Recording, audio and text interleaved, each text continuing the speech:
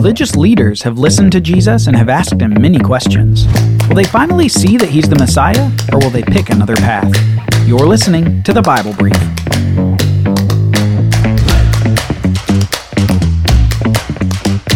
Since the baptism of Jesus by the prophet John, we've seen some very interesting things from the Messiah, the Son of God.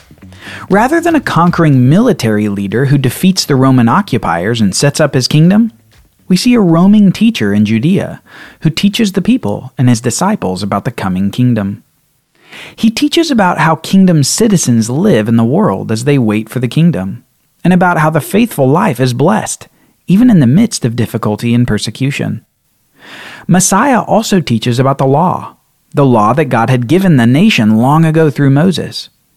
He demonstrates that the real standard of the law is total righteousness, not just externally, but from the heart and in the mind. This is a standard of godly perfection, a standard that can only be satisfied by God himself. After all, lest we forget, humans are corrupt. Since that first sin of Adam and Eve in the garden, humans have been spiritually dead and corrupt. We have an inclination to sin, and we actually do sin out of this corruption that we have. Now, with all this teaching, Jesus is fulfilling a role that we talked about in our prior episode, called the Good News of the Gospel of Matthew. Back in that episode, we discussed Jesus, who, though king, is primarily fulfilling and acting as a prophet in his earthly ministry, the prophet like Moses. One who would speak the words of God in a way that was like Moses back in the wilderness with the Israelites. In that episode, we explored this relationship of similarity between Moses and Jesus. We started by noting that Moses and Jesus were saved from murderous death as infants. But this similarity between the two is perhaps best highlighted in the teaching of Moses and Jesus. If you'll recall, Moses went up onto Mount Sinai to receive teaching from God that was the basis for the law of the nation of Israel. Moses was a prophet that spoke the words he received from God. Now Jesus was like Moses, but different from him.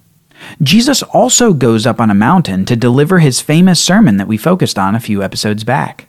Remember what we call that sermon? The Sermon on the Mount. Well, what you should notice is that Jesus isn't receiving the teaching from anyone when he's up on the mountain. He's the source of the words. He's the source of the words of God.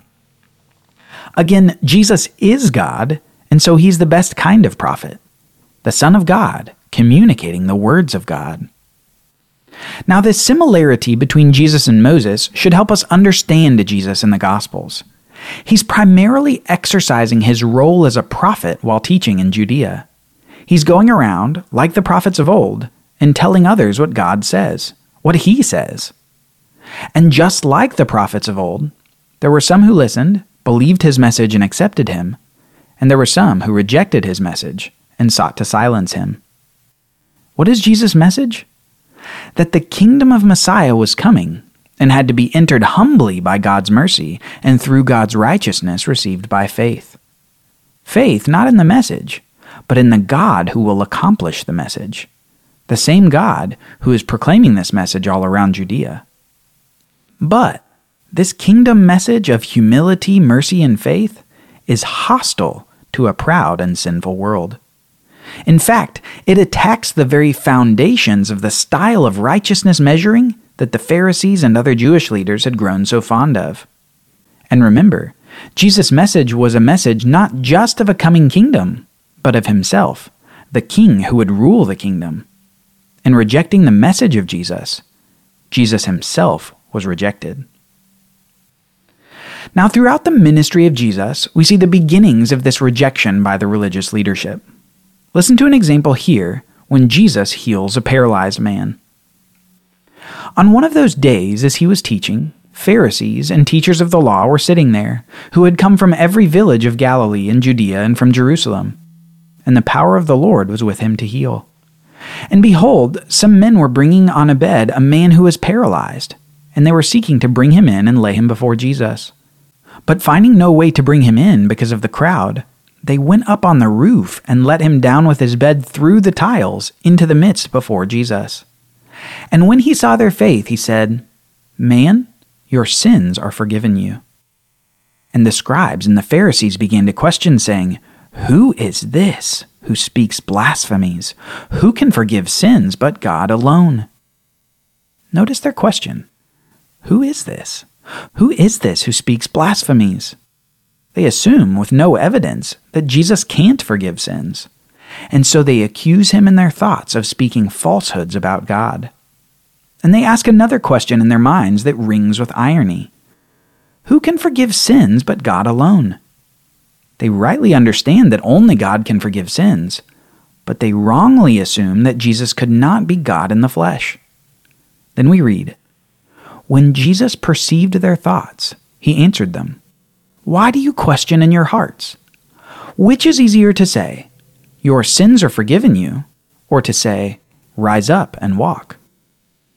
Jesus, in effect, says to them, look, anyone can say your sins are forgiven, but no one but God could be involved in the healing of a man from paralysis.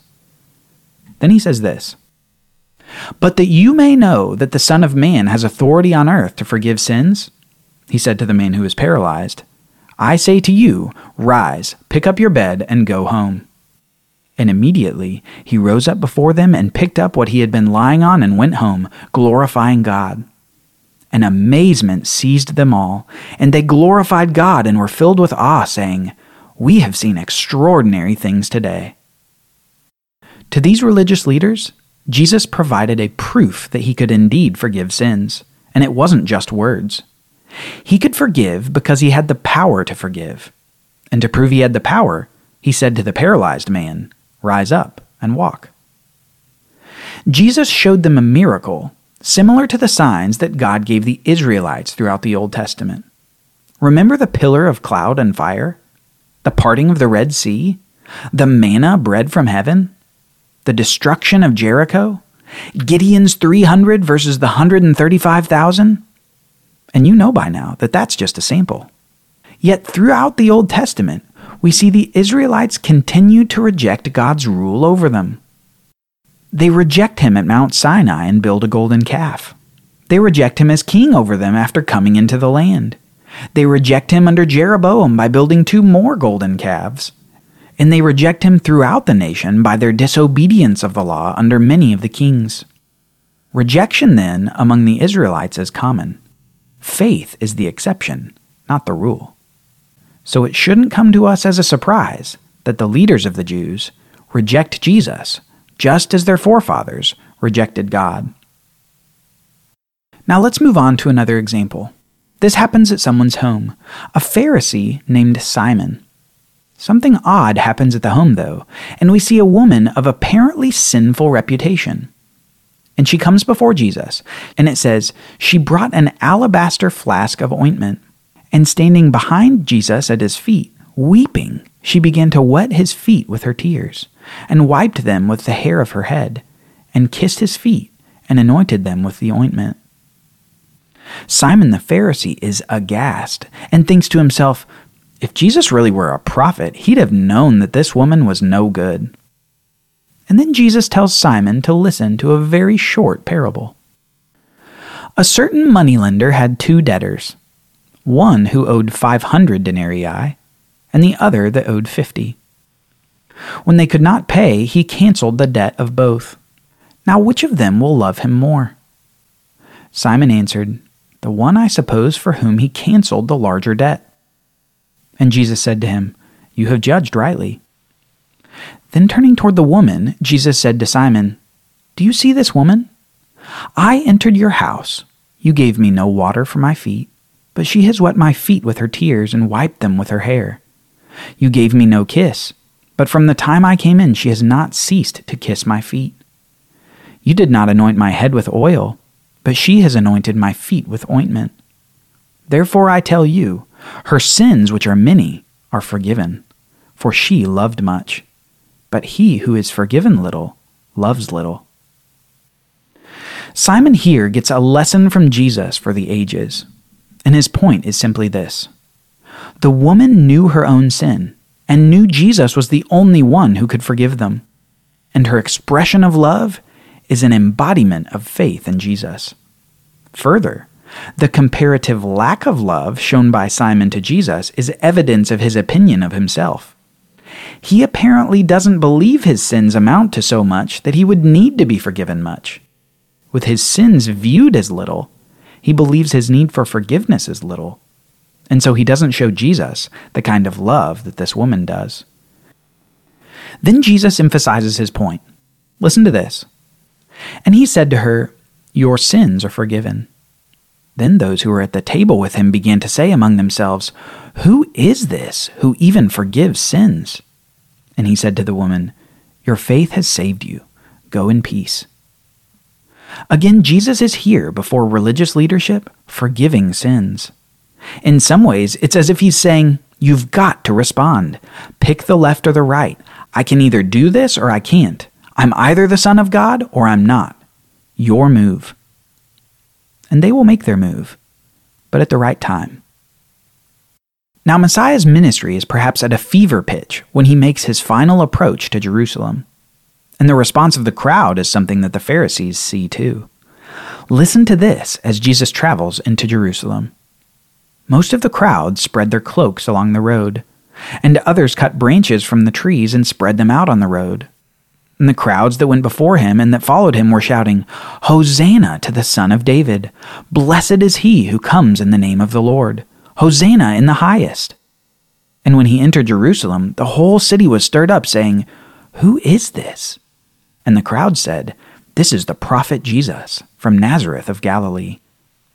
In just a few verses here, the crowds identify Jesus as the Son of David, that seed of David that will inherit his throne, and they identify him as a prophet who speaks God's words. The crowd was getting it right.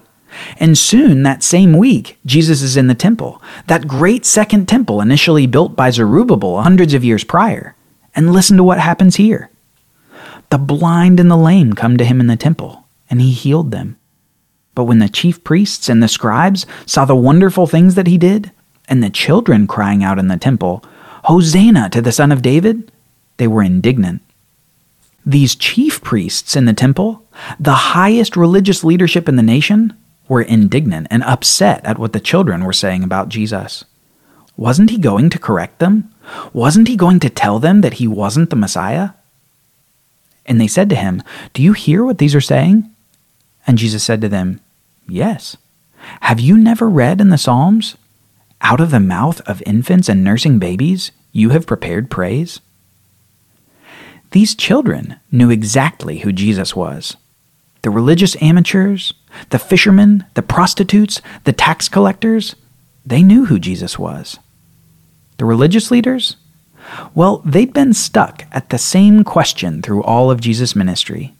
They kept saying, "Who is this? Who is this? Who is this?" But it would be this week, the week of Jerusalem welcoming the Son of David, that these leaders would finally show their hand. Soon we read this. The chief priests and the elders of the people gathered in the palace of the high priest and plotted together in order to arrest Jesus secretly and kill him. The question they'd been asking turned into something else. Who is this? Became, it doesn't matter. He's as good as dead. Thanks for listening to the Bible Brief. Do you have a question about the Bible? It could be featured on a future show. You can submit a question by going to our website, BibleLiteracyFoundation.com, and clicking on the podcast page. There you can submit a text or audio question. We'd love to hear from you.